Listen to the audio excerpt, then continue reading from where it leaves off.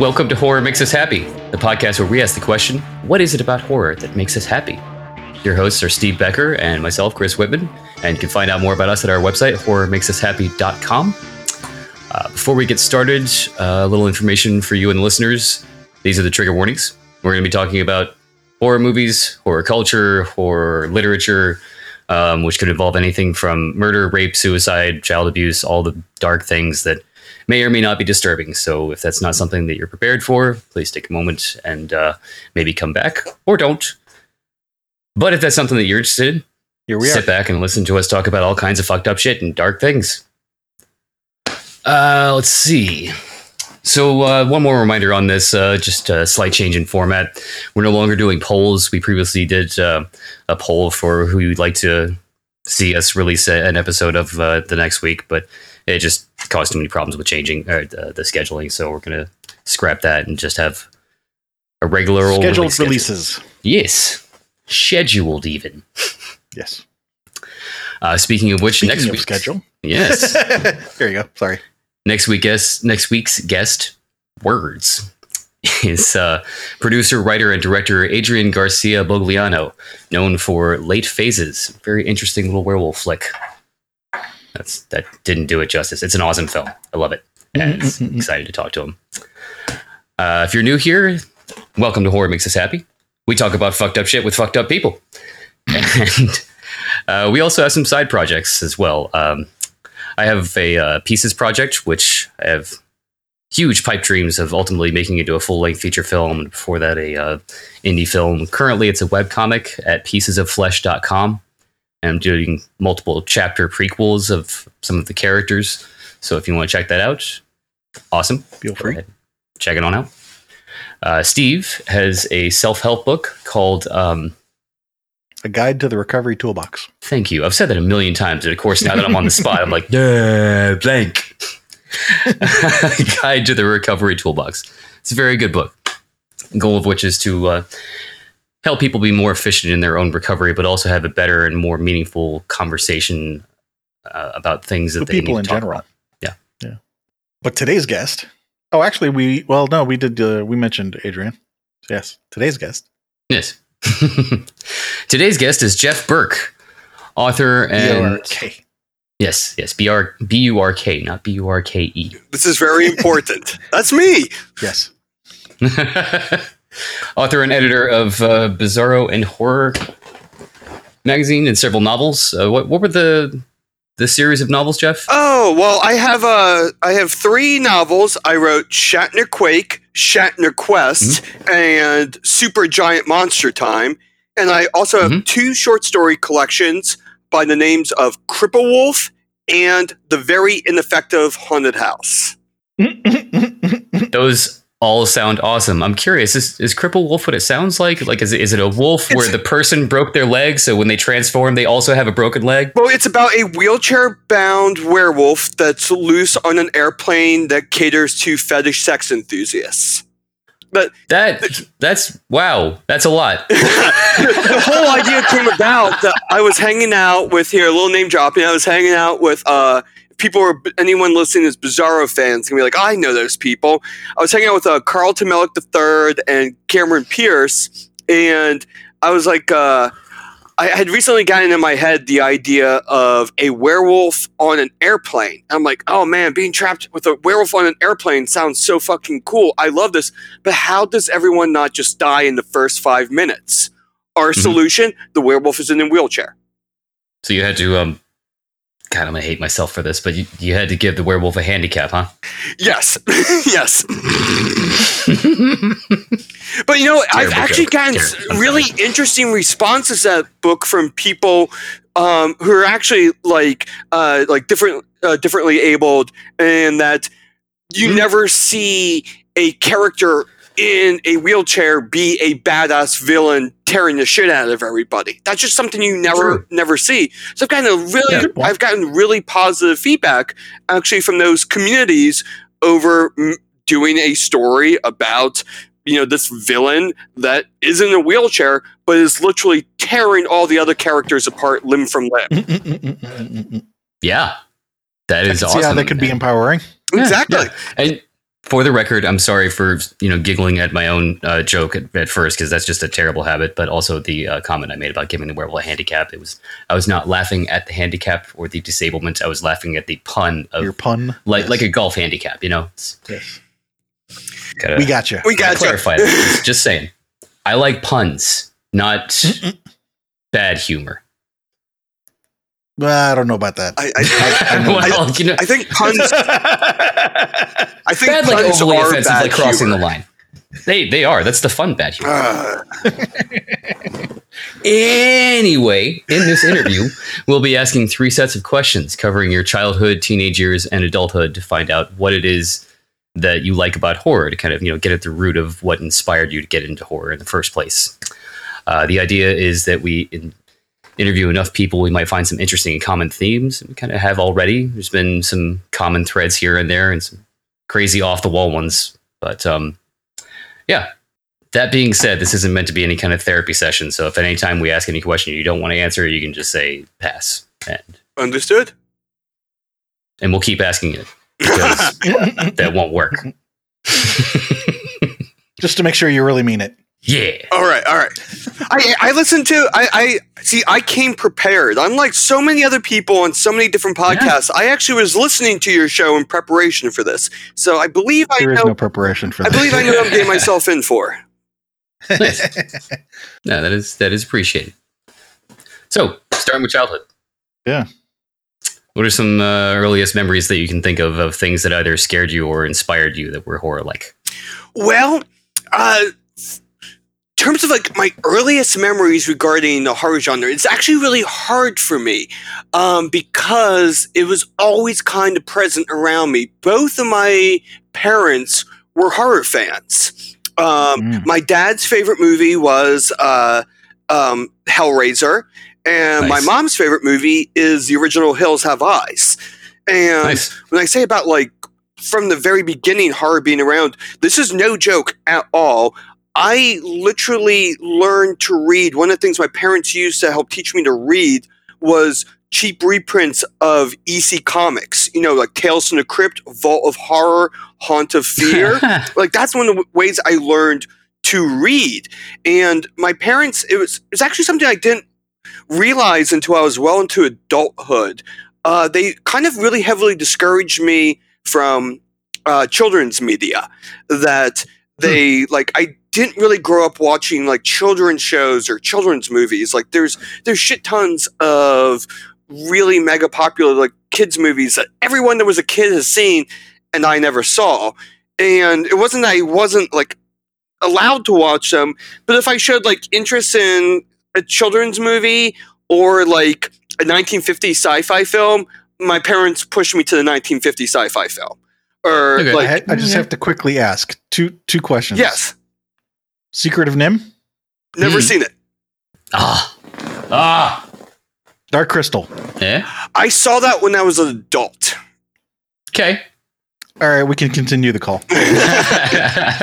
So like horror was kind of always just around. And it was also kind of like really introduced in I want to say a kind of like measured way that like growing up, my parents, like people would be like, oh, when was the first R-rated movie you watched? I have absolutely no clue when my first R-rated movie was. That my parents kind of let me watch whatever, but they would occasionally say, no, you're too young for this. You won't understand it. And the movie that really stands out in my mind was, I remember when I first kind of heard about A Clockwork Orange. And that was one that they said of like, no, you can't watch that till you're older because you won't understand it. And so I ended up seeing A Clockwork Orange as a teenager, and I'm like, oh, yeah, I understand why you don't want like a 10-year-old watching A Clockwork Orange, because I would not drink a little bit of milk with LSD in it, and the guy smashes a lady's face in with a penis sculpture. What's wrong with that? But I wouldn't have understood it. Like the whole context is of like the sexual violence and things like that.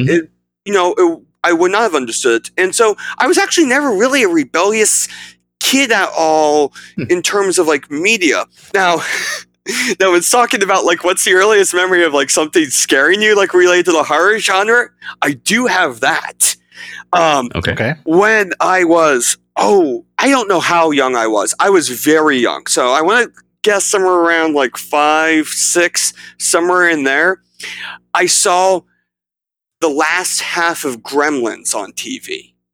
Now, I don't know how or why this happened, but I remember this. I somehow only saw the last half of the movie, and it fucking traumatized me. I had nightmares for months. Everyone laughs about this. Everyone laughs. But then when I was a teenager, I finally went back to Gremlins. I'm like, oh my God, I remember this when I was little. Like, this was so terrifying. And then I watched it, and it turns out it's a goddamn comedy. I had no idea.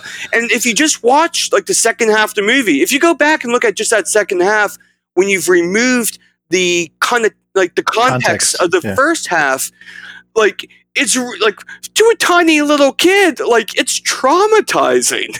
Like I didn't see cute cuddly Gizmo. I only saw these lizard humanoid things running around and terrorizing people in the snow. I don't want to speak for Chris, but I know what I was laughing at is that you're talking about having all this introduction to horror, and then it's Gremlins that scared you. I know. Isn't that so ironic? For some reason, just that out of context seeing those monsters running around, it's a little mind traumatized me. Now I want to say Gremlins. I adore Gremlins. I like my girlfriend and I. We watch it practically every Christmas now. It's Gremlins is wonderful. It's a Christmas movie. It's a Christmas movie. It's a great Christmas movie because Santa Claus dies in the chimney. Like that makes it a great Christmas movie. I hate Santa Claus. I hate a lot of things with Christmas. So Gremlins is kind of my jam. Got it. No, what you said about isn't it funny or strange or odd? I don't remember the word you used about this out of context thing. Yeah. But that actually makes a lot of sense because quite often. I don't know. I know there's at least one or two other guests I think that have mentioned something like that, but not even among our guests. But I think it generally known the things that can be traumatic to kids often are things that are taken out of context because they don't have that context. Then they're freaked out because they don't know what's going on. Yeah, and directly related to that, like I don't have those negative memory. Well, my memory of Gremlins is not negative, but I did not have that negative reaction to the things like the comic books I mentioned, reading at an earlier, like around the same age or whenever, and like the other movies I watched my parents or my parents let me watch, and they all had context to them. So it was just these like introduced with this chaotic thing with no rhyme or reason behind it, as far as I knew, was just something that really, really upset me at that early age. Mm-hmm. So trying to remember what you said it was about Gremlins that scared you.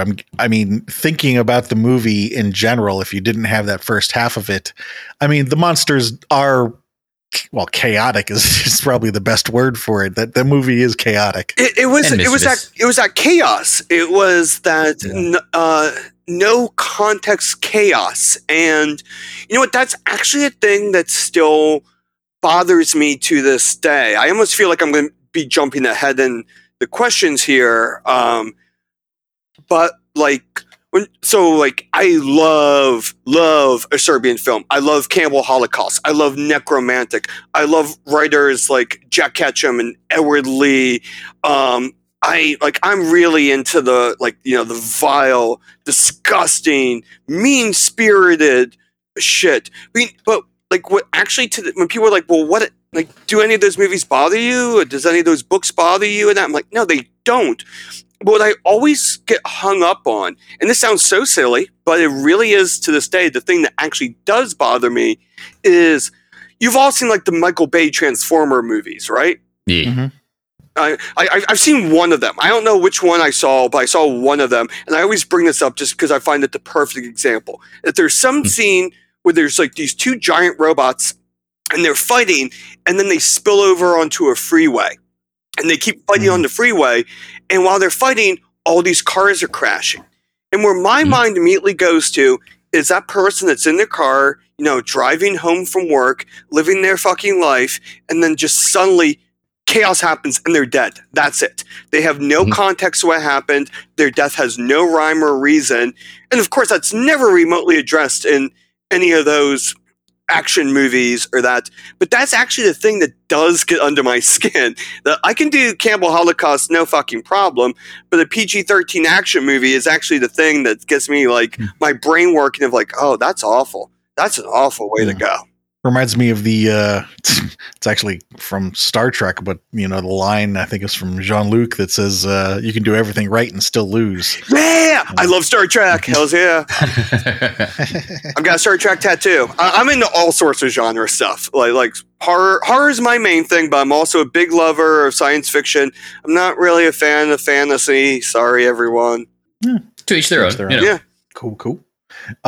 So anything else other than Gremlins that you remember scaring you in your childhood? Oh, scare me in my childhood. The Gremlins, that was really the big one that traumatized me for a long time.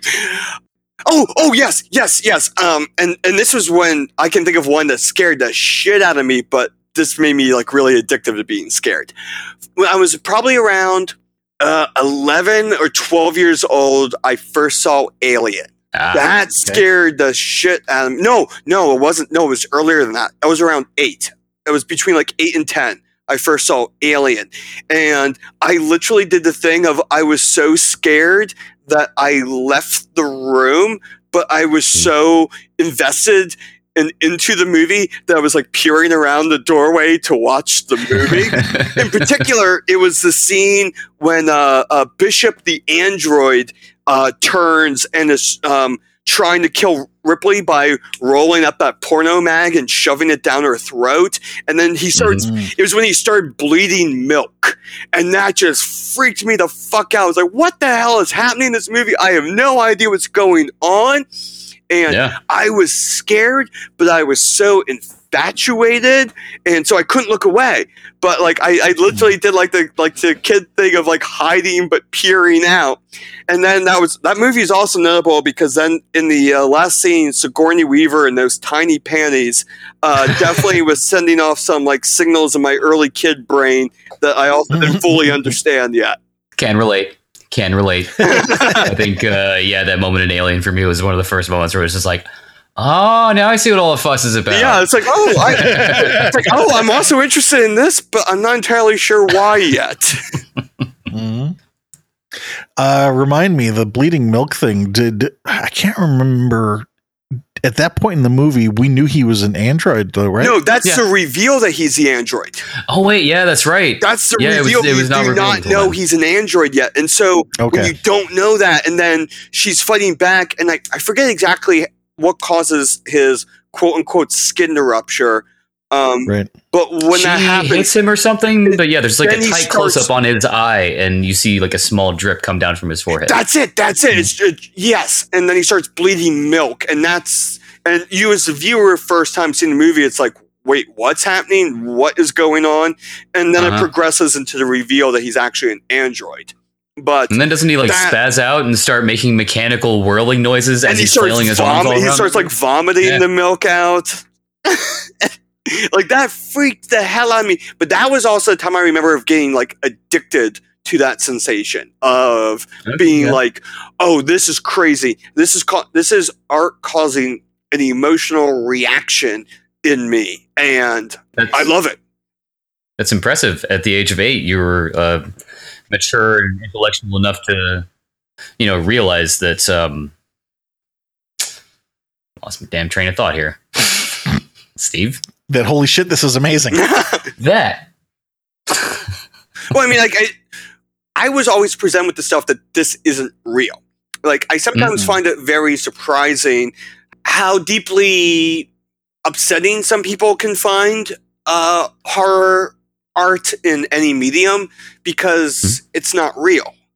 Like, and that's one of the things I kind of like love about it. It's a really safe way to explore and indulge in some of the very negative aspects of the world. I don't view it that much different than, going on roller coasters, which, what are theme parks other than like simulated near-death experiences? And the horror genre as an art form in whatever medium offers similar thrills of getting that look at the dark and forbidden side of humanity. So going back to something you said earlier, that you said you find it surprising that people get upset with horror, like they can't understand that it's real. But I thought that was an interesting. It's interesting that you said that, because even using your own example with Gremlins, it's when you can't tell something's not real that, of course, it's scary, because you can't tell it's real, or that you can't tell it's not real. And the fact that you can't tell that it's not real, then you identify with it more strongly. It's kind of like the whole body horror thing. The reason that a lot of people get grossed out by a body horror is particularly because they think about it happening to their own body and they can't make that separation.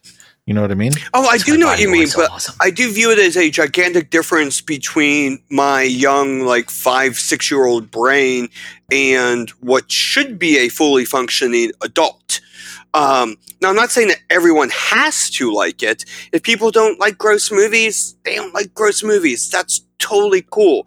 I was listening to some previous episodes of the show, and then one of them got brought up about that there was some discussion about whether or not including the content warning in the beginning of the show.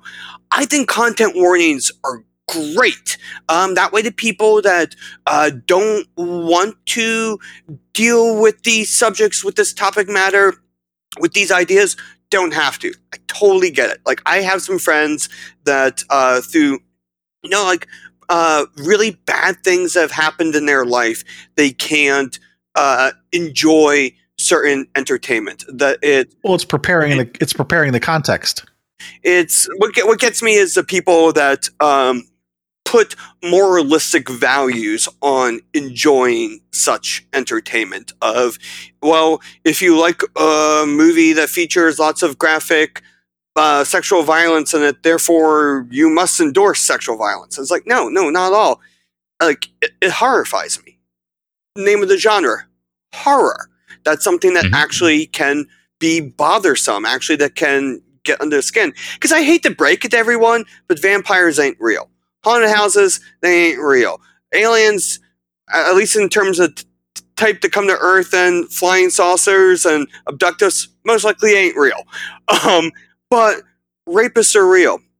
War crimes are real.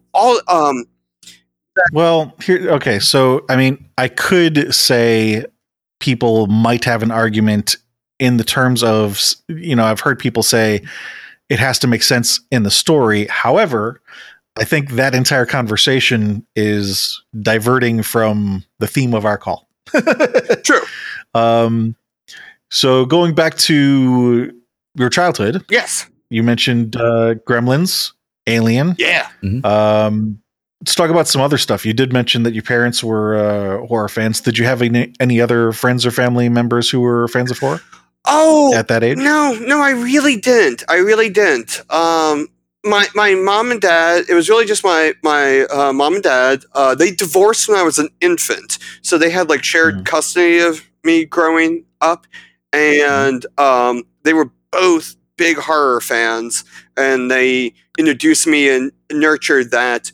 I also, my mom, who had main custody of me, lived with her parents, so I grew up with my grandparents. They did not care for any of the horror stuff at all. They did not like it.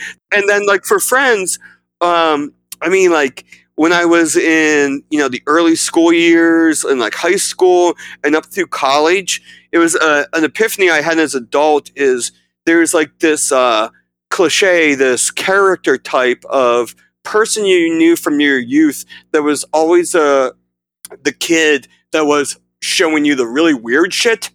And it was oh fuck, I was that kid.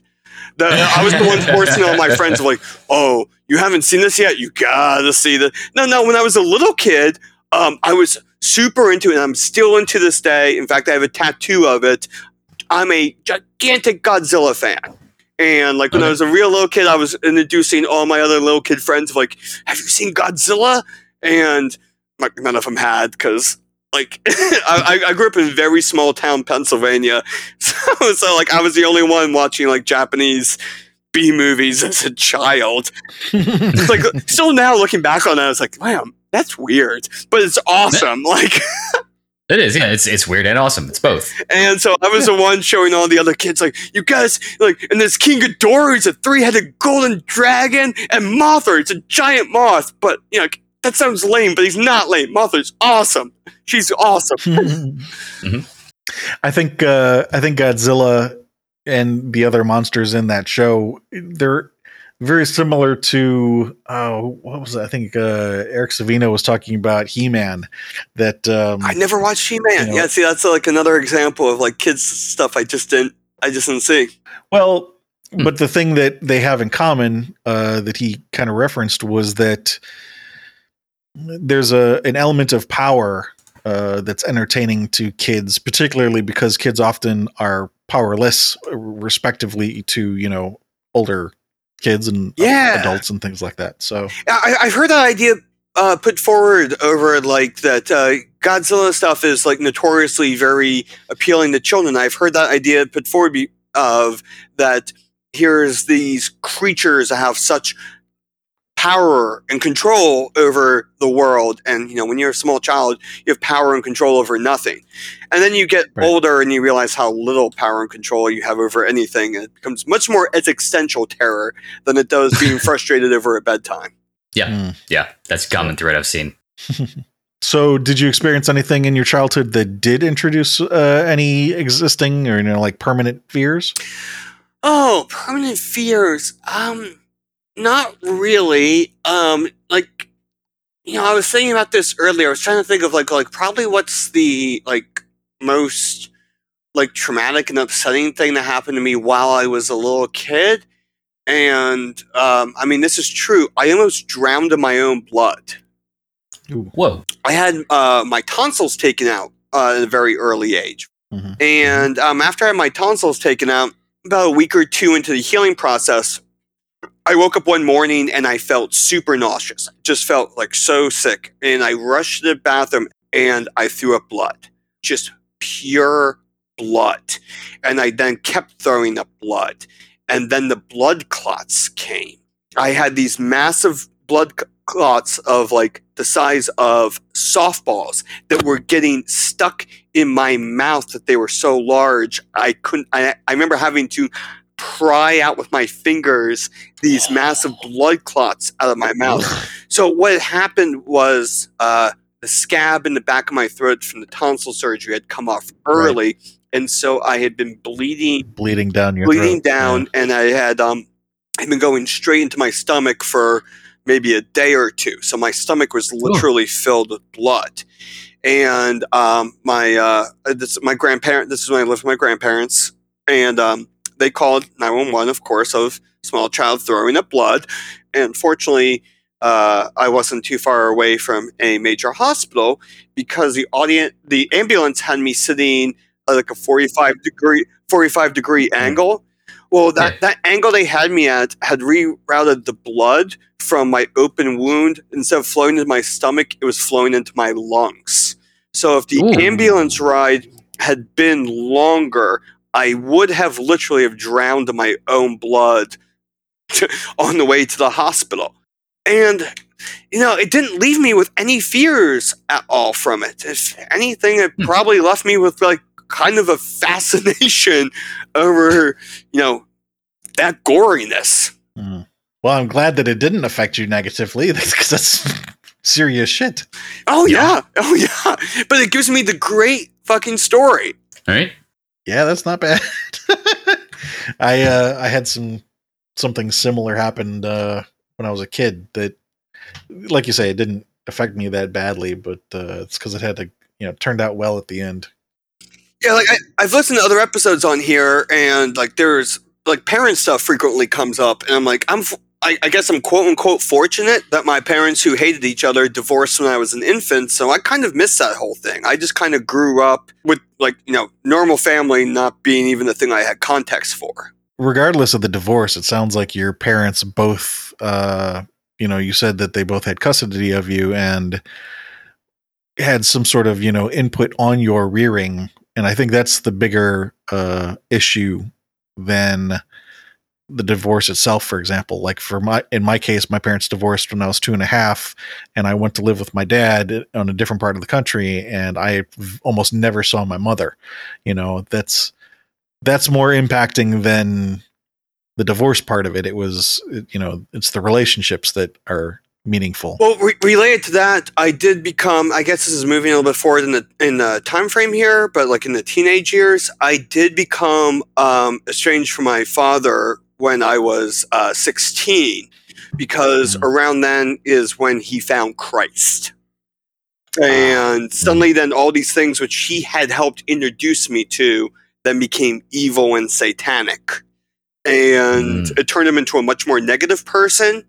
And then my mom got full custody of me when I was 16, and I hadn't had any interactions with him until, in fact, early last year.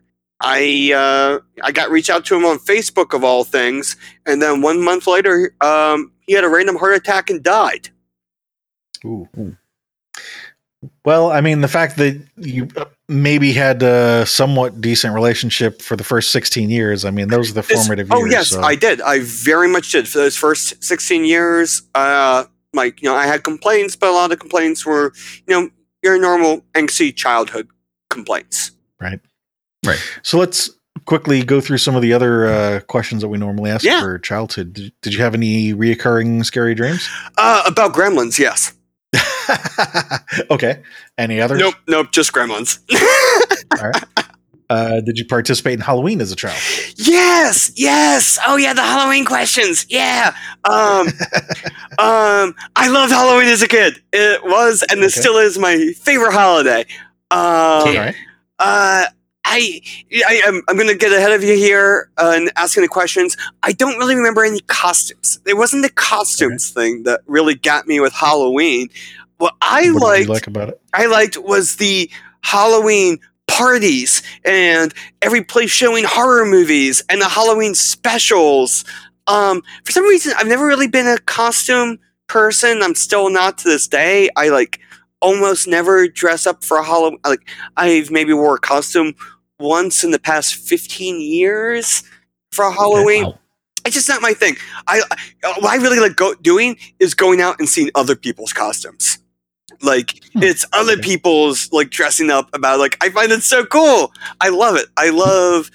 And when I was a kid, I remember that my school friends, who I couldn't even tell you what their names are right now, but whoever you were friends with when you were 10, 11, 12 years old, and I was in small town Pennsylvania, and that was the night that our parents let us run around super late into the night, which is probably 9, 10 o'clock. But to us, that was late for young kids. Oh my God, we're out this late, and it's been dark, and we're running around, and they're giving us candy. And I loved it. And then go back, and I remember watching. I don't really think it's really a thing anymore, but I remember this so clearly as a kid of all of the dumb sitcoms and dumb TV shows doing Halloween specials. And and of course there was the Simpsons Halloween specials, which I remember very clearly. My dad in particular was a huge Simpsons fan, and I still watch Simpsons Halloween specials every year to this day. I have not missed a single year. Really? I love Halloween. And then I actually only think I grew to love it more as I got older. Is this interrupting the line of questions if I'm talk about older Halloween stuff? Good. Oh yeah, then then when I got older, so in my teenage years, when I was in high school, I would organize, my friends and I, we'd do all night horror movie marathons. Awesome.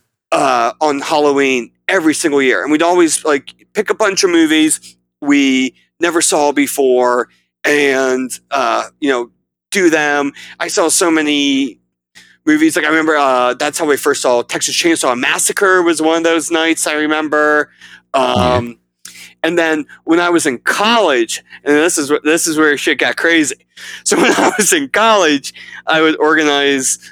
I had 2 different types of Halloween parties. I did massive Halloween costume parties, which the one I threw was like no joke, some shit you'd seen out of a like college comedy movie. That I had this house that myself and some friends rented, and we threw a big Halloween costume party bash, and I probably had around 300 to 500 people in and out of my house that night. And it was awesome. Then my other favorite Halloween party I ever threw, it was Halloween night, and I only invited close friends. It ended up being around maybe 15 to 20 people. And the rule for getting in is you had to take a hallucinogen. I had the choice of shrooms, LSD, or 2CB, which anyone not familiar with that, it's kind of a synthetic hallucinogen. I know synthetic. I mean, it's made it's made chemically, and well, I mean, LSD is. You all know what I'm trying to say. And it's made with more chemicals. I had been. I was part of several official event committees with the school, so I had access to some special school equipment, and I got a projector and a projector screen. And I was going to ask if you did that. And then what I had found was a 6-hour-long fundamentalist Christian documentary on alternative underground music. Now, you know how like Christians get upset over like, or this is back in the 90s, early 2000s, get upset over things like Magic the Gathering and Harry Potter and Devil's Games. Yes. And it's like, if only they knew about the really underground stuff out there. This was a 6-hour-long Christian documentary about that underground stuff. And you decided to project this onto a screen, at a large or at a party, and with hallucinogens. That sounds like an interesting evening. Oh, everyone that attended it still remembers it to this day as being an amazing night. We had so much fun because it was so cool that it was like live concert footage of like Throbbing Gristle, and then cutting to a Christian preacher explaining Throbbing Gristle. Do you both know who Throbbing Gristle? When the founder, this was a band that literally termed industrial in terms of music. It comes from this band Throbbing Gristle, whose first album was called Industrial Music for Industrial People. That was one of the greatest nights of my life. Sounds awesome. Not bad. So let's jump back to childhood real quick. Having gone through that long journey. Well, I mean, then we just won't ask those questions. We covered Halloween through all the generations. We're good there. Yeah, that's right. So to jump back, you mentioned Gremlins and Alien kind of scaring you. Yeah. But the other horror themed stuff, you by default, I'm guessing then it didn't scare you. So how did you feel about those other things? Oh, the other things. I mean, I just found it fun. Was it just like normal, like bland to you, or were you attracted to it for other reasons? I mean, I wouldn't say it was bland. I mean, I was attracted to it. I always was like, as long back as I can remember, like attracted to fantasy, not in terms of the genre, but in terms of like the more traditional meaning of the word, over the imagination. I just always like dug that stuff, and I thought, I would never have vocalized it at the time, but with age, I can look back on it that I always loved the human imagination over show me something I've never seen before. Your shit has whatever that is going on. My shit has monsters. I always love monsters. I always just love monsters. What do you love about monsters? Oh, it's so different. It's visually interesting. Obviously this is a podcast, so people can't see me, but as of right now, I currently have a bright purple mohawk. I have facial piercings. I have visible tattoos on my body. I like things being visually interesting, and monsters, they look different, and that was something always very attractive to me, over just being visually different, something I didn't see every day. Is there something about looking different in itself that is attractive to you? As in, like, presenting myself in such a way? Not just you personally, but like for example, you mentioned you loved Halloween because you're seeing these kids dressed up. Yeah. Is there something about the act of looking different that is meaningful to you for some reason? I just get and have always gotten just bored with day in, day out normalcy. Like, it just is boring to me. And, like, tying into the Halloween of, like, it's the one day a year when people kind of let their freak flag fly. Mm-hmm. And you just don't see that often. You don't see that signs of things. And I get bored very easy. I have been diagnosed with rather strong squirrel adult ADHD, which I'm sure everyone listening to this has already gathered and figured out by now. But I think about everyone over the age of, I would say, 30 or 35 has some degree of ADD at this point. Well, I got diagnosed with it when I was very young. Diagnosed with it when I was very young, and it never really went away. I just kind of learned to adjust to it.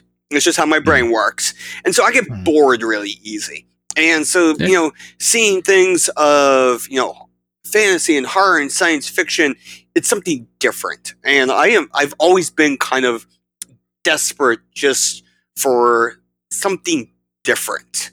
Stimuli. Yes. Yes. It's interesting that you say that, because before we got to that, what I was actually thinking about is how different ADHD and sometimes autism spectrum can. I want to be careful how I say this because it can piss a lot of people off, but they're different ends of the spectrum in terms of what's the word I'm looking for? Wait, give me a second.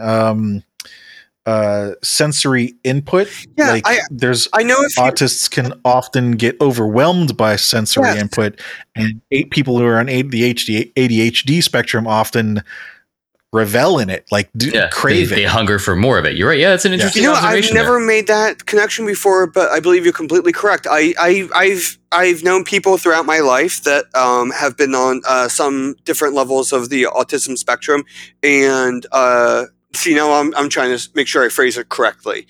So please forgive anyone listening if I use an incorrect term. I truly do not mean to, but having a routine is normally something that is very beneficial for people that have those that different way of neurological thinking. Whereas for me, a routine is like mind-numbing. I hate it. I can't stand it. My brain functions less under those things. Right. So I'm starting to wonder how much the ADHD part of it plays into your love of horror then. Because I could see those two dovetailing very well. Yeah. I mean, like, horror frequently in almost any medium is you normally start out with some sense of normalcy, some aspect of the normal world, and then chaos is introduced frequently violently in such garish, over-the-top ways. Yeah, and I made the joke earlier about squirrel. That's me. That's the trope for ADHD. It's like what said. Those two dovetail very, very nicely. Mm-hmm. I you know what? I never made that connection before, but that's a really intriguing point. Well, that might be the thing for you. Let's go through the other sections of the interview and see, does this hold up, or maybe something else will crop up that is maybe more fitting for you. All right. So moving into teenage years, what were some of the scary stories or books or movies during your teenage years? Well, during my teenage years, I kind of feel like we kind of like I know. Oh man, I can't believe I almost forgot a huge one. I know exactly. So I am from South Central Pennsylvania. So we were 3 miles from the Pennsylvania-Maryland state line in the middle of fucking nowhere. And nearby, right on the other side of it, in Maryland, a little movie by the name of the Blair Witch Project was filmed. Oh. And so I saw Blair Witch Project at a local theater before it blew up. And it scared the shit out of me. It was one of those times, and like we lived in the woods, so I went from the movie theater to my house that was literally in the woods, and I had a hard time going to sleep that night. Let me tell you. And I remember being so scared in the theater watching that movie, and also being like, thinking like to myself at the time, like, I love this. I want to be involved with this when I grow up. I want to make other people feel this way. I love this. That was a big one. Okay. Cool. And oh shit. And then there was another thing that. Oh, I know what I was going to say. I know it was the other thing I was going to say. So I went to my first horror convention ever. And do you remember in the times before the internet at conventions when you'd have the VHS bootlegger tables? Yeah. Oh, yeah. And the bootleg stand was buy 2, get the 3rd free. And I didn't really know about what any of these movies, what a lot of the movies were. So I asked the person, what is the movie you'd recommend? And he's like, have you seen Ringu? And I'm like, I've never even heard of it. He's like, oh, just trust me. Take this. I got this is no joke whatsoever, a blank VHS of bootleg of Ringu. And that night, and if anyone's maybe a little unclear, Ringu is the original Japanese name of The Ring. And I went home that night and put a blank VHS into the VCR, no clue what this movie was, and watched the original Japanese The Ring for the first time. That's an interesting film to watch on a bootleg VHS. Yeah. And I don't think there's a more ideal way to ever see the original The Ring than that scenario that I had. Of course. Just a unmarked VHS tape. Putting that in, and the whole thing of being the haunted VHS tape. Oh, it was so perfect. Oh, wait, you were in the woods, so did you by any chance have a well out back? Yes, we did. No, I'm not joking. We had well water. Was it like classic, like circular stone well too? No, not like that, unfortunately, or else that would have been too perfect. Just have trouble crawling up the pipe. Yes, it was all pipes. All right, so Blair Witch Project, The Ring. Yeah. Anything else jump out at you? Oh, to switch medium a little bit. Always been a huge comic book guy. As I've already mentioned, I learned to read with comic books. Right. And it was when I was a teenager. I was a gigantic fan of the comic book series Preacher, which nice. And I actually remember this. I actually came aboard on issue roughly 25. So it would have been 97. I would have been around 13. Oh yeah, so those hormones are really kicking in at 13. And so like this comic that has like over the top violence, but then it also has over the top sex, and I'm like, oh, I like this combination. And that's something that really, really stuck with me to this very day of what I love. And it also was, it was like thrilling. It was exciting. It was smart. It didn't talk down to you. And it was very adult level entertainment. And that was probably the first time that on my own, I don't remember how I found out about Preacher. I probably found out about it through Wizard Magazine. I was super into Wizard Magazine. Wizard Magazine. I mean, It was a Vertigo title, so I mean, most of the Vertigo stuff was pretty good like that. I was going to ask you if you also read Sandman around the same time. No, I did not read Sandman until later, and I'm not really that big of a fan of Sandman. I'm not that big of a fan of Neil Gaiman. Plus, it's on the side not a of fantasy fantasy, guy. so you mentioned earlier you're not a fantasy fan. Yeah, I'm more of a like Preacher was my introduction into the whole Vertigo world, and this is off of horror. But then I got into Transmetropolitan and The Invisibles and Alan Moore's stuff like Swamp Thing. Swamp Thing is horror, but that was all kind of later. Yeah. It was Preacher that was my introduction into that kind of world of adult comic books. And that was the one that it really left a major impact on me. I already mentioned that, my parents helped teach me to read with comic books, which I'm surprised more people don't do, because you got the words and you got the pictures, and they kind of flow into each other. How to read. No shit, you the first. Really? Yeah. My cousins, my aunt and uncle sold their house and bought a boat and sailed around the Caribbean. And my cousins left their comic book collection at my grandmother's house. And then she raised me. So they were in the basement. So I grew up reading 60s and 70s comic books. When you brought up comics, I was going to ask since you like horror, were you familiar with The Witching Hour? Oh, I know The Witching Hour. Yes, indeed I do. Yes. I had a couple copies of that. That's awesome.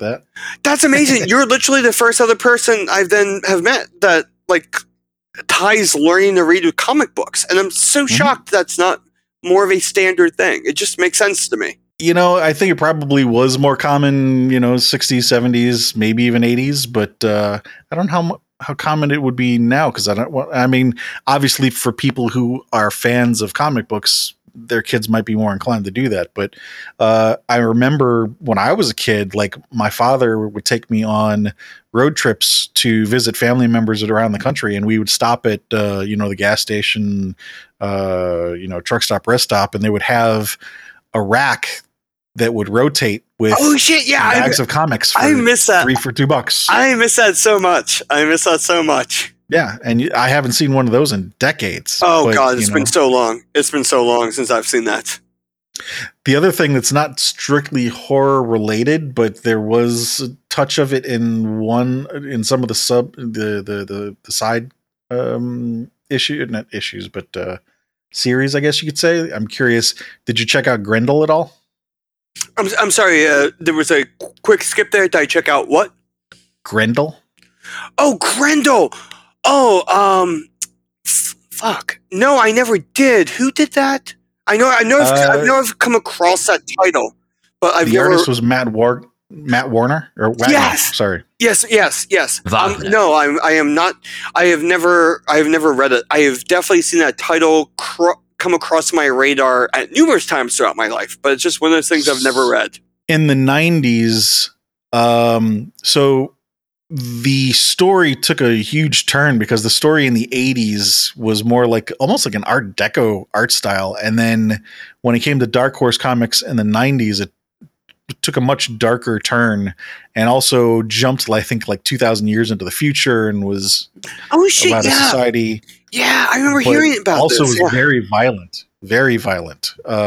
but in a very adult, cerebral way. Grendel was one of the few books, maybe the only book, that I would go to the store, I'd pick it up, I'd come home and I would read it, and I would put it down at the end of each issue with almost a headache from processing it. You know what I mean? Yeah. It was dense, but in a great way. All right, Grendel. I gotta check this out. I'm always looking to fill in those holes in my knowledge of things I just miss. No particular reason. We all have those things that sometimes it takes us decades. I'll tell you what. Catch up. I will put this up to the universe. Hopefully someone important will hear this. I'm fucking dying for a Grendel movie, because Grendel Warchild was it was like a 10 issue or 12 issue miniseries that, we've had The Dark Knight, we've had Watchmen, we've had, I'm trying to think what other crazy movie recently.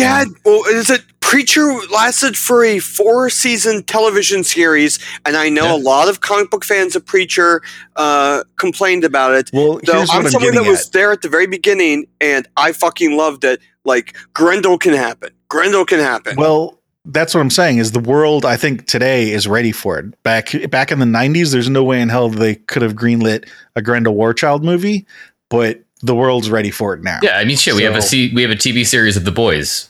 So I'd That say blows we're my rental now. fucking mind that happened because I read as I already brought up, I was a fan of Preacher, so obviously a fan of Garth Ennis, and I read The Boys as it came out issue by issue, and the very fact that we have a legitimately good television series of it, I keep thinking like 9-year-old to like 20-year-old me would have never remotely have believed what media has turned into now. And I mean in a positive way. Like, this is what I was hoping to see. All right, so where were we? Well, I think we were still in teenage years. We were talking about influences and Preacher. Yeah, because the comics. Yeah. So you were definitely excited by horror by this point. Oh yeah, it was like my thing. Like that was like really in teenage years. Like I love all imaginative forms of art, but it was in my teenage years I really cemented that I was like horror was my thing. And like other titles. Other than your parents, by this point, did you find any other friends or family who had shared an interest in this kind of thing? Nope.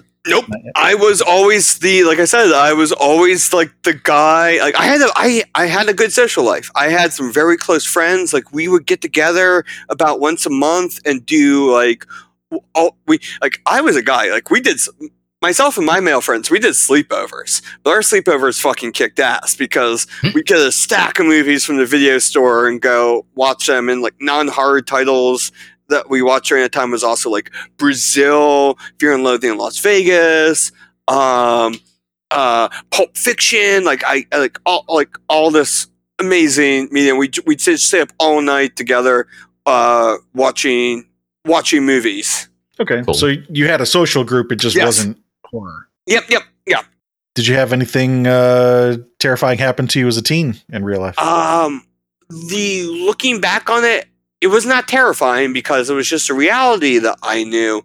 But my town that I did live in, small town Pennsylvania, is fucking weird.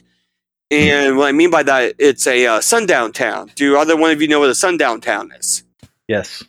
No. For anyone listening that does not know what a sundown town is, means if you ain't white, you shouldn't be around when the sun goes down. Oh, and one of those, The boss at my very first job I ever had was the open local Grand Dragon of the KKK. Which, it's one of those things looking back on, I was like, holy fucking shit. Like, that was around then. It's like, I never once ascribed to those viewpoints. Like, I always, even as a young person, I saw that all that bigotry, all that stuff is just bullshit, dumb and full of shit. But it was just the reality around me. But it didn't affect you personally. I mean, I'm a white person, so they didn't give a shit about me. And where I was going with that is just to double check that something hadn't happened to a friend of yours, kind of thing. It doesn't, just because it didn't happen to you doesn't mean it doesn't affect you. Yeah, no, it didn't. I mean, and due to the it's one of those things looking back on it, I'm sure it was because of the nature of that area that I was in. Like, I didn't have a friend that was not white until I left that town and went to college. Right. What about scary dreams? Any scary dreams when you were a teen? No. Okay. We already covered Halloween. So nothing that triggered any lasting fears in teenage years? Nope. Okay. Adulthood. Yes. Adulthood.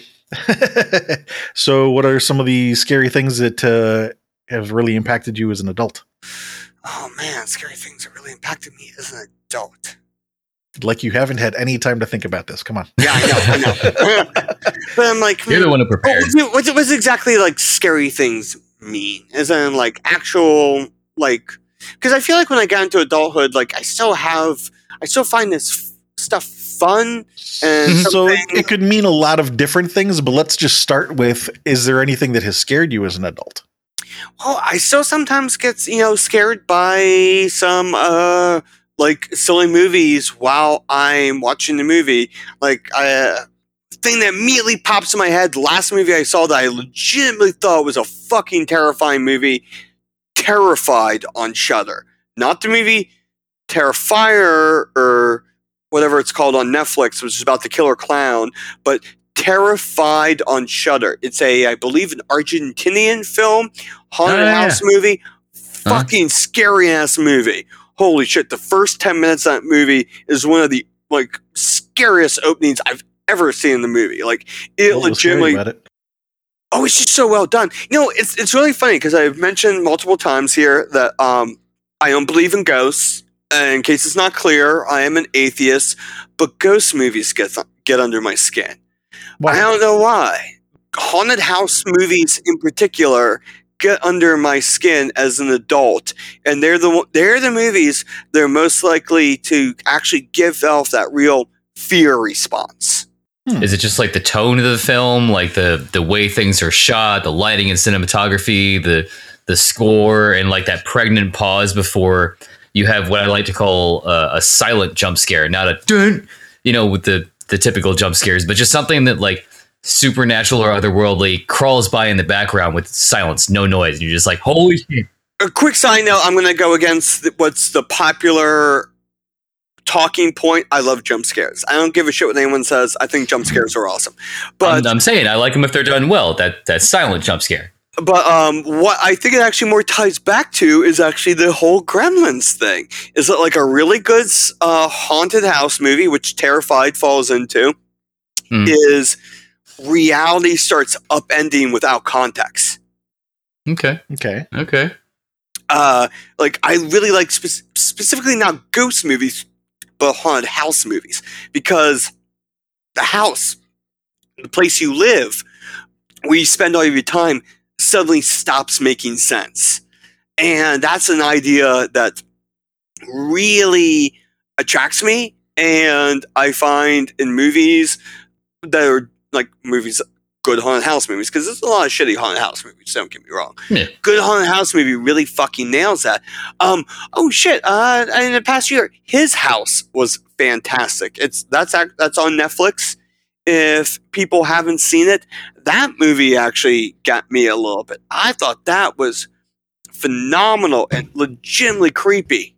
Same reasons, different reasons? I guess same and different reasons. Have either one of you seen His House? Have not. I'm looking at pictures of it on IMDb right now. It's about interesting. It's about refugees from Sudan going to Britain, and they are immigrants applying under refugee status, and while their claims are being processed, they're assigned to a apartment to live in, and they have to live in this place and keep up good with everything, or else they'll be deported back to Sudan, which is in major upheaval, and they're from a ethnic group that's a target of genocide in Sudan.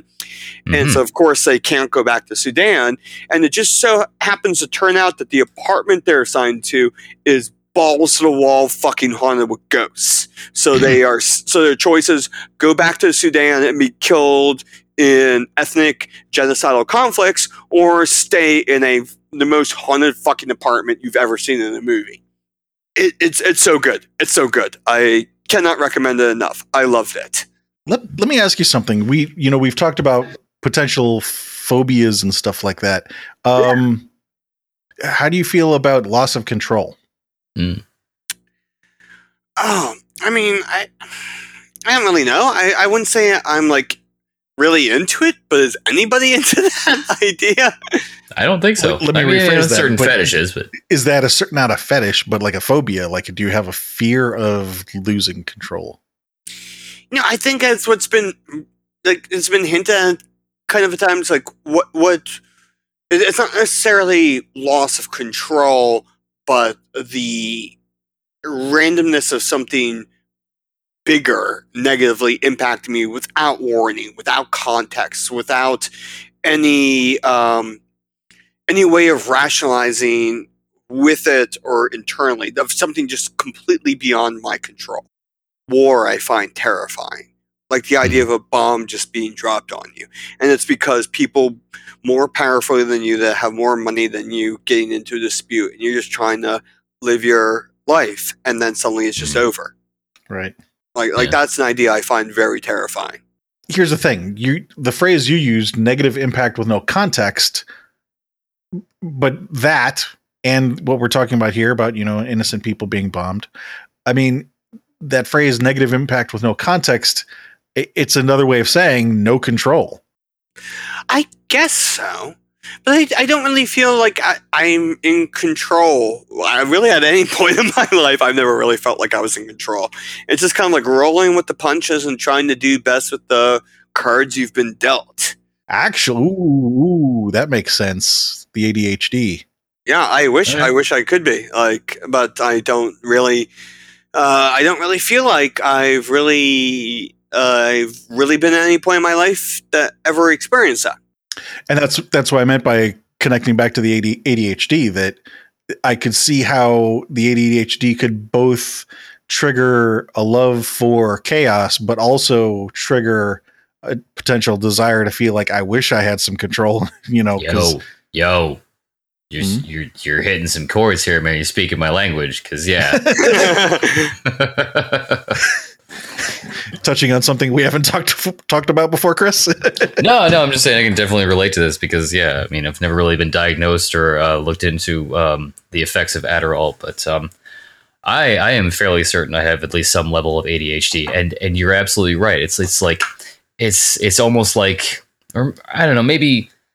You briefly mentioned it before, Jeff. I think everybody wants a certain level of control. That's kind of a natural desire to want things to be in order, to want things to make sense, or to be right. And the reason I was tying back to ADHD is because if you have that and you've never felt right, that you've had right, the desire for that is that much stronger.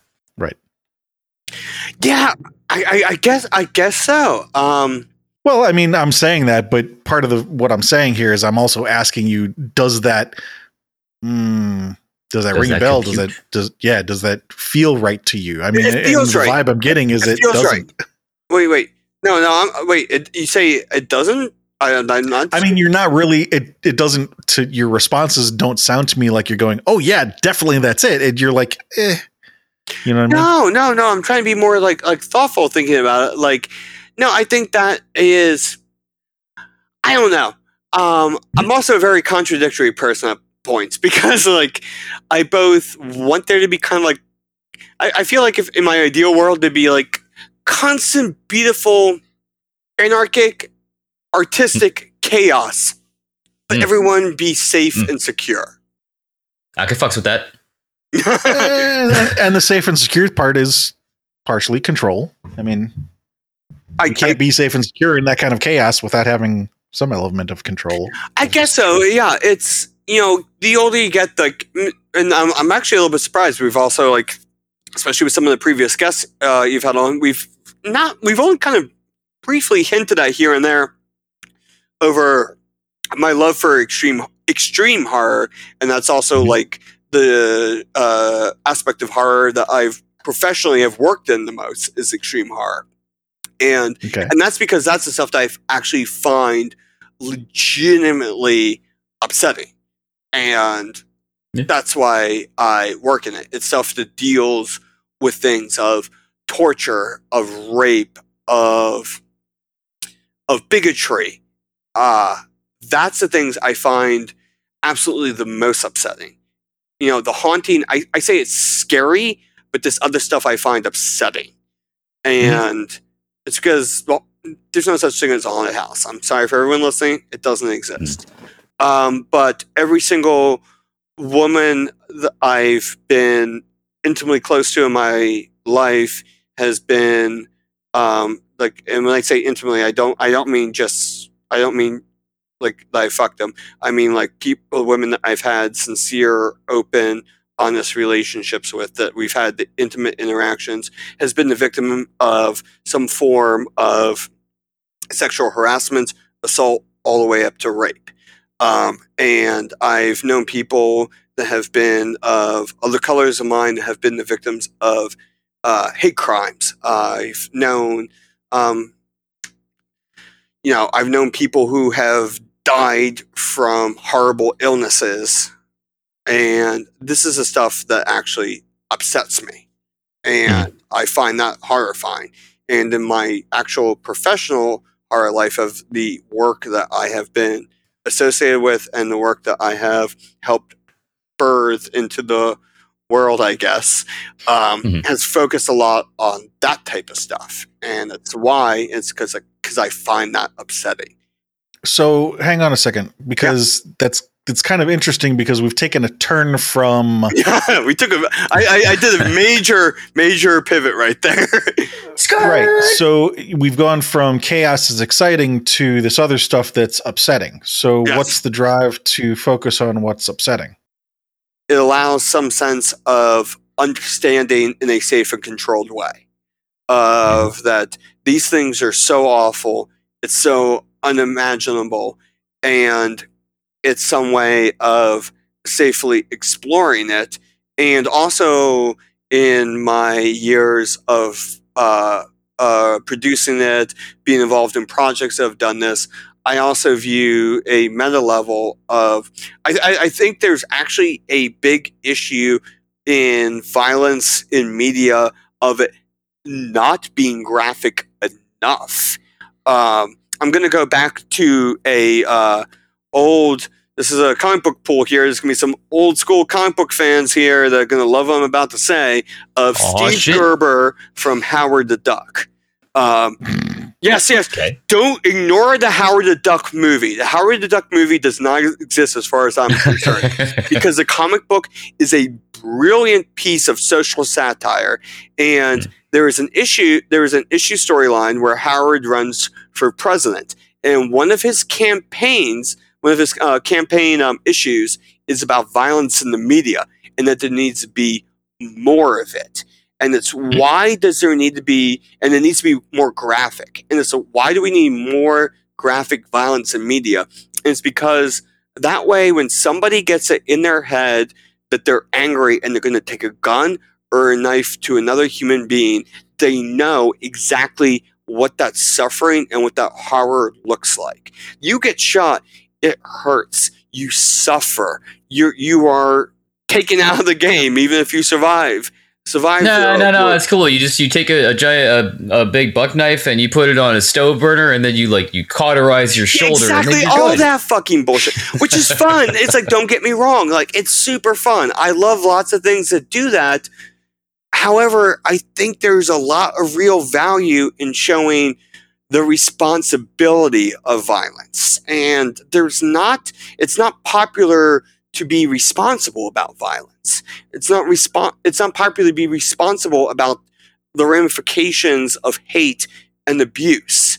And I liked being a part of creators and work putting out there that is actually responsible about it. Unfortunately, a lot of other people find it exploitive or upsetting, and to be quite frank, I think they're wrong. I think they are missing the point. Would you say that more accurate and graphic violence in movies or series is like European cigarettes? They have images on every pack that shows the inside of the lungs and what it's doing to your body. So maybe more graphic and more realistic violence in shows and movies would be kind of a public service in that way. I do very much think so. Do you feel that you have an emotional attachment to responsibility? Yes, I feel I do. I'm not really quite sure why, but I feel I do. I feel like if I am producing this work, help getting it out there in the world, also creating it myself, I feel I do have responsibilities as a creator. I don't just mean about responsibilities about what you're producing as a creator. I mean the concept of responsibility, period. Do you feel that you have some specific emotional connection to that about, respecting it, teaching other people about it? Yeah. I mean, yes. I feel that as a human being. And that's even just beyond being involved my entire adult life in the arts. And though also, I've referenced earlier that I actually worked in politics for a period of time. I feel all of us as humans should be responsible for trying to bring about the best, most peaceful world we can. And we're failing terribly at it. Yes. How utopian. has there been something that maybe happened in your life that impacted you in a way that, wait a minute. I kind of just almost said it to myself. Oh, really? Now we're getting to you.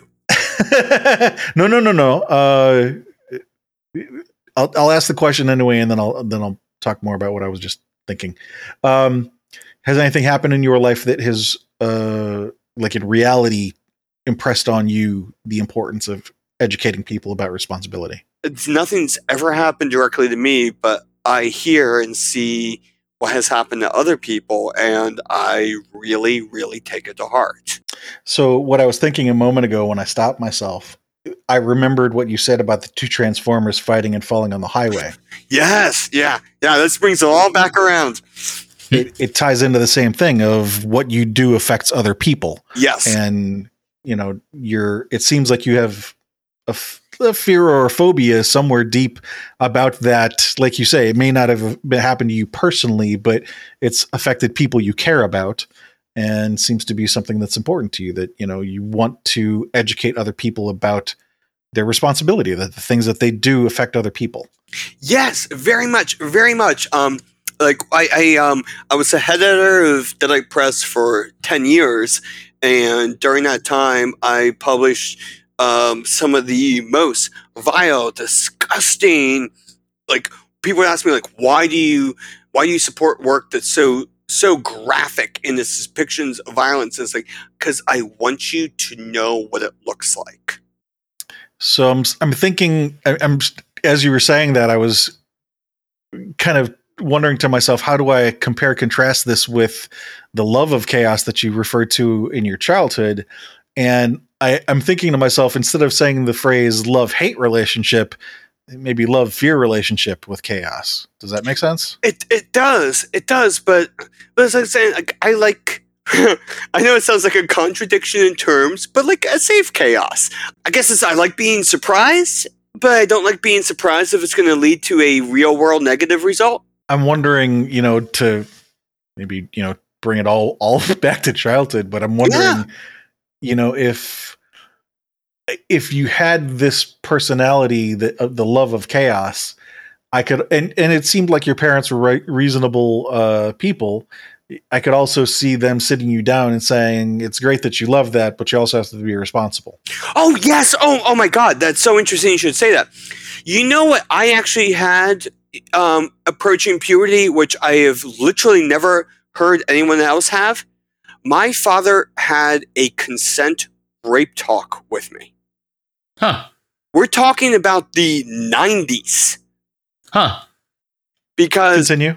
I first, and this was when in my early teen years, I first started getting, showing an interest for art and entertainment that featured, sexual violence in it. And my father, this is before, for the record, before he became a saved Christian, saw that in me, and we actually had a talk, and this is no joke. We went out for fucking pizza. This is not a joke at all. And he's like, hey, Jeff, you're like, I know you seem to like these movies, and I see you're liking these books. And essentially it was a talk of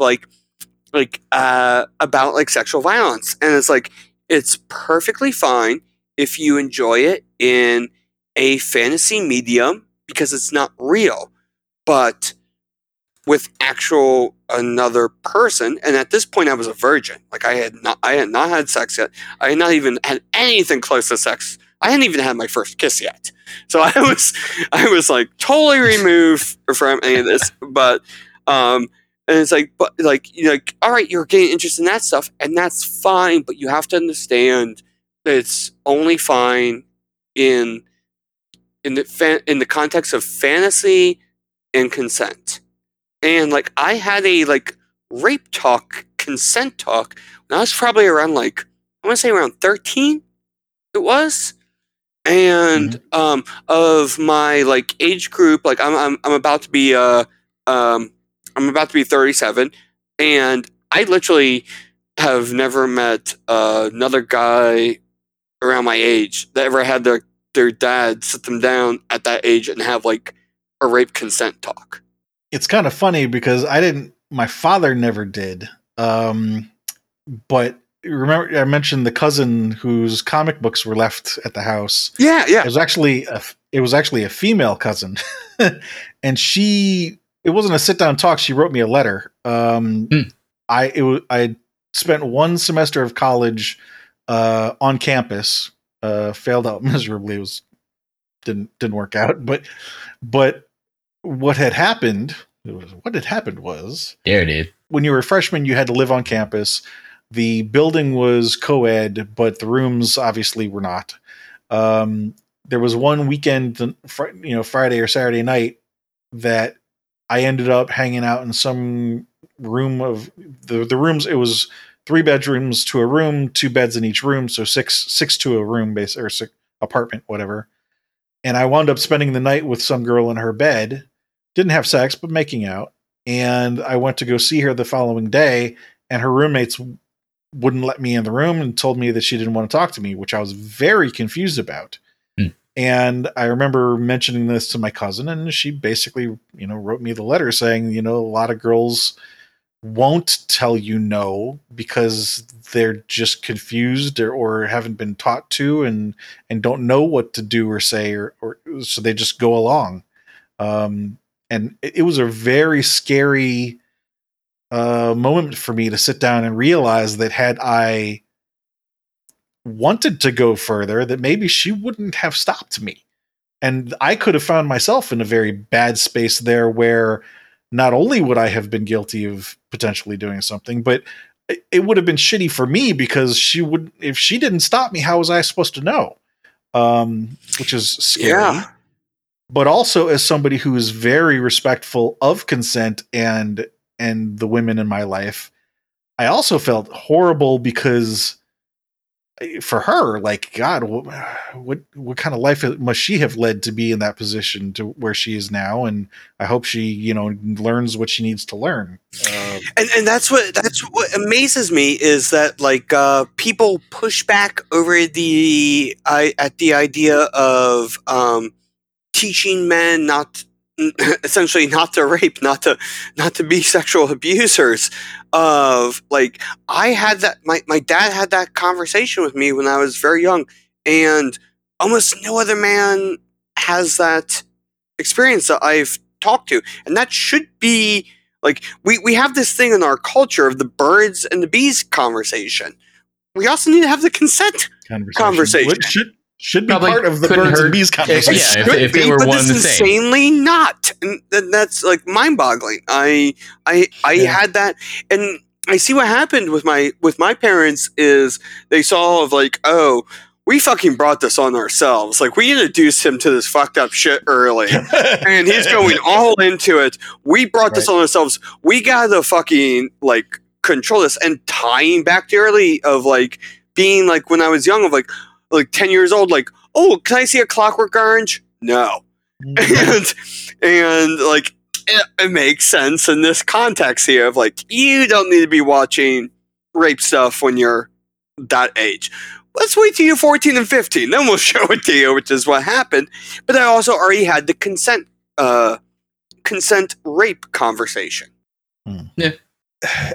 We actually have a couple more questions here, but I'm almost feeling like they're not really needed to come up with a pretty good summary. I think we go through them anyway, but if I were to wrap up the call right now, I would say, we've already pretty much, I think, correct me if I'm wrong, but, controlled chaos and responsibility seem to be some very key elements for you, shall we say.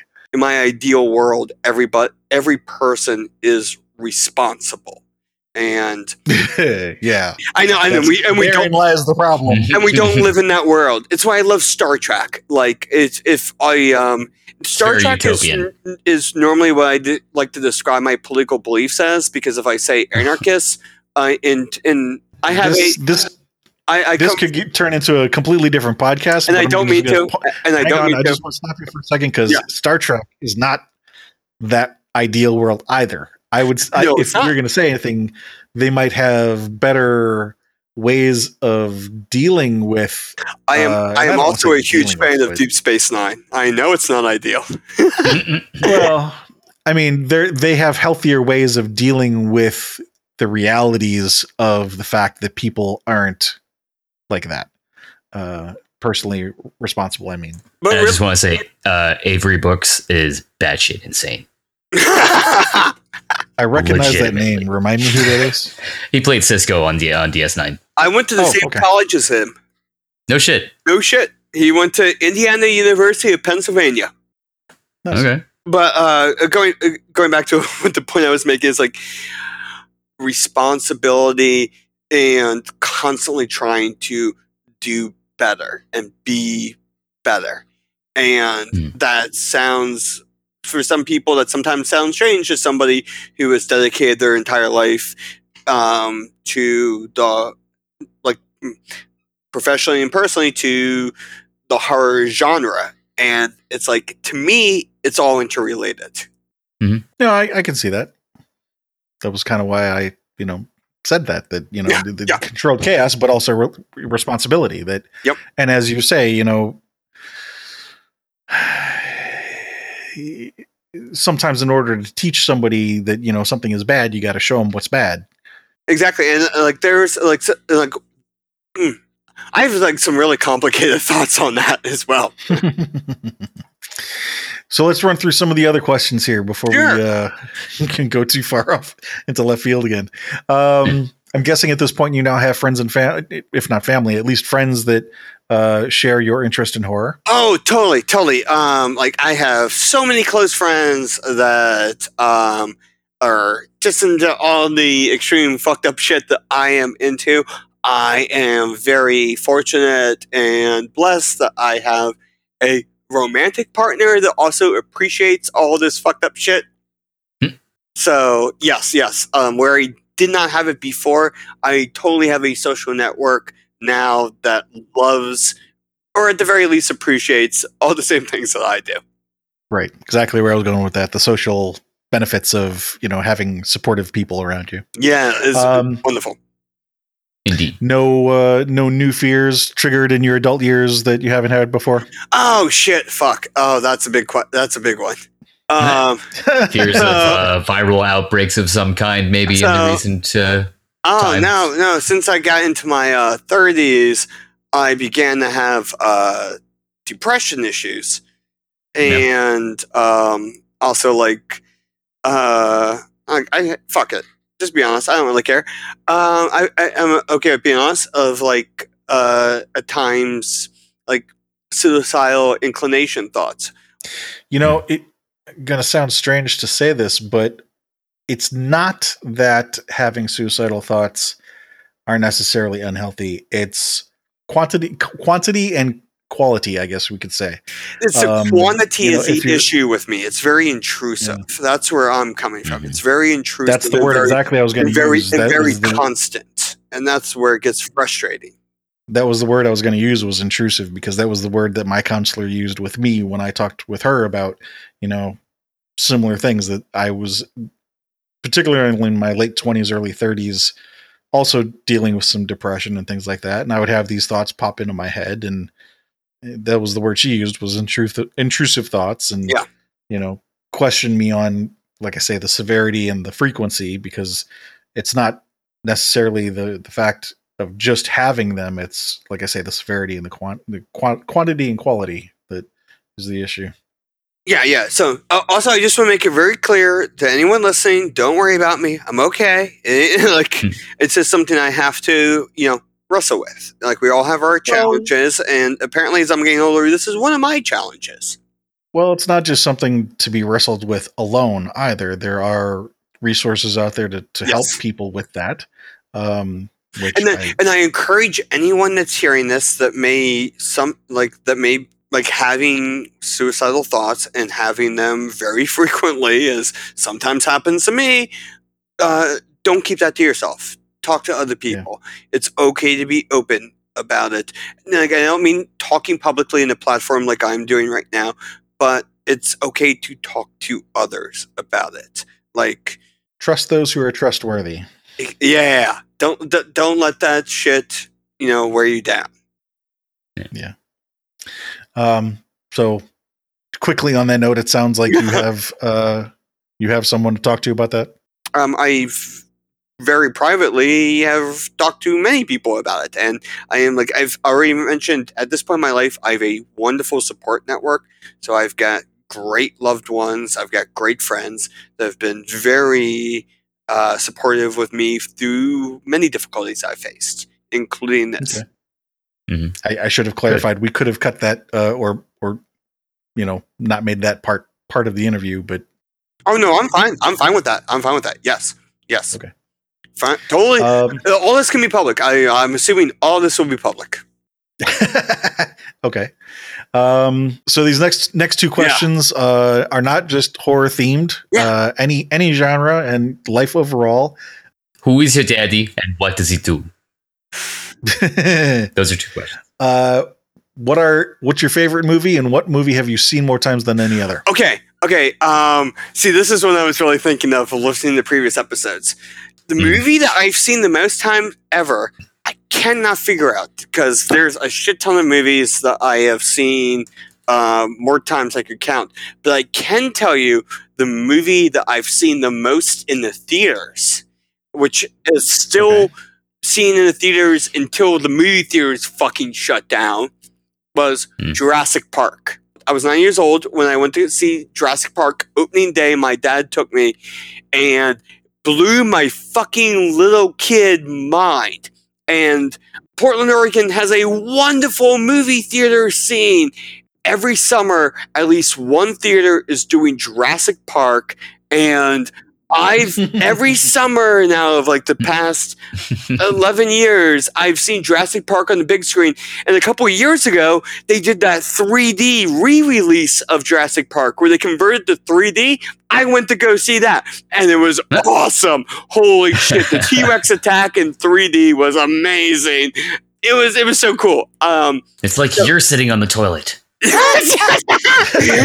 but it really is. It really is like you're sitting on the toilet when he does that bite scene. It's like, but so I really have no idea the movie I've seen the most, because I can name like dozens of movies I've watched obsessively. I'm sometimes one of those people. Okay. And the one that your favorite movie? Oh, my favorite movie. Oh, okay. I can't name one movie, but I can give a definitive, my personal three favorites.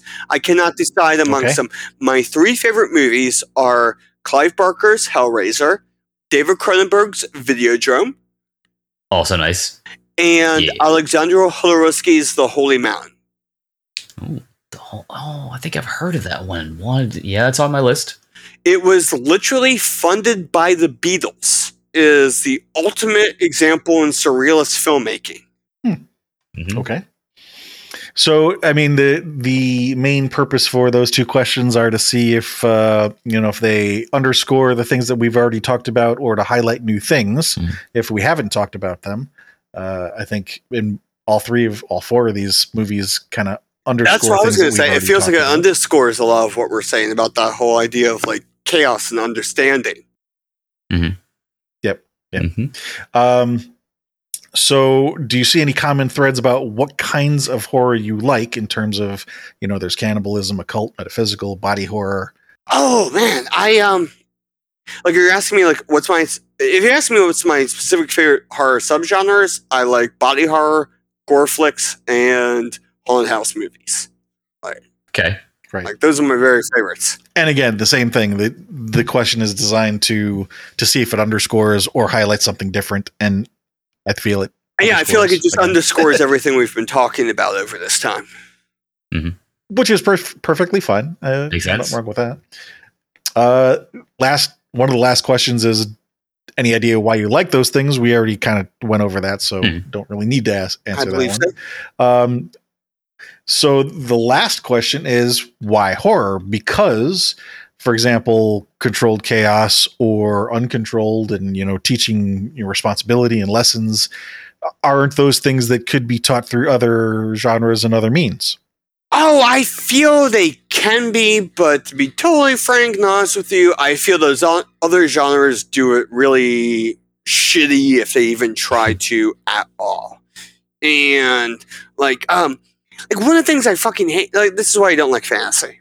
But like a lot of fantasy just does not address the ramifications, and there's a lot of I don't really like a lot of the fantasy genre, and also a lot of the Western genre. I fucking hate Westerns because of the idea of like the noble hero, good guy comes in and clears out all the bad guys. Like that's fucking boring, and also has nothing to offer us to our real world experience, because I feel the most successful art, the most worthwhile art, even as it may be so removed from our everyday experiences, still has something to offer us insight about what we go through on a day-to-day basis.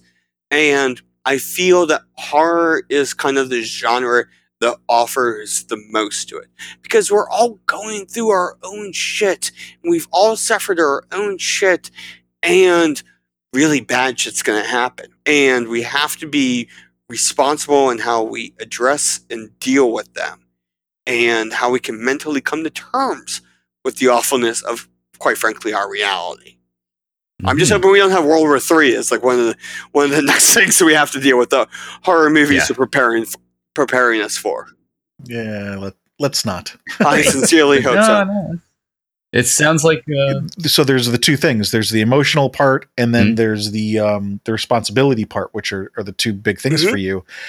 You said that you don't feel that these other genres really approach the responsibility as well as they could or should, if at all. I would probably say I disagree with that. I think that might just be your interpretation. I'm happy with that. But I can see that. But I can see how these other genres may not trigger the emotional response for you that horror does. So I could still see how that makes sense, that for you it's still horror, because it does touch on both those things. And as someone that's a bigger science fiction and horror fan than I am, or a bigger fantasy than horror fan I am, that has those types of reactions, I 100% understand. I am just talking from my own perspective. So before we cap the call, you want to pitch anything that you're working on? No, I just want to end this at the time period we are at. Anyone listening to this, thank you so much. Please wear a mask. Please get your vaccinations when you're able to. And please, if you have spare money to throw around and you're looking to throw it someplace, please throw it to your local bail fund communities, local ACLUs. The world has been a terrible place for the past several years. I love extreme horror. I love horror, but I only like it in fantasy. I don't like it in the real world. I love that we gave you a spot to pitch something and you pitched responsibility. Right? Yes. It's very noble of you. Yes, that too. Well, thank you for being our guest. Thank you so and thank much you for to having anybody me. out there listening. Our pleasure. For anybody out there listening, please do come visit us at horrormakesushappy.com. We have a list of people we'd like to interview. If you can connect us with any of them, or if you know somebody you'd like to have added to the list, let us know. Hit us up on social media. Just let us know how we're doing.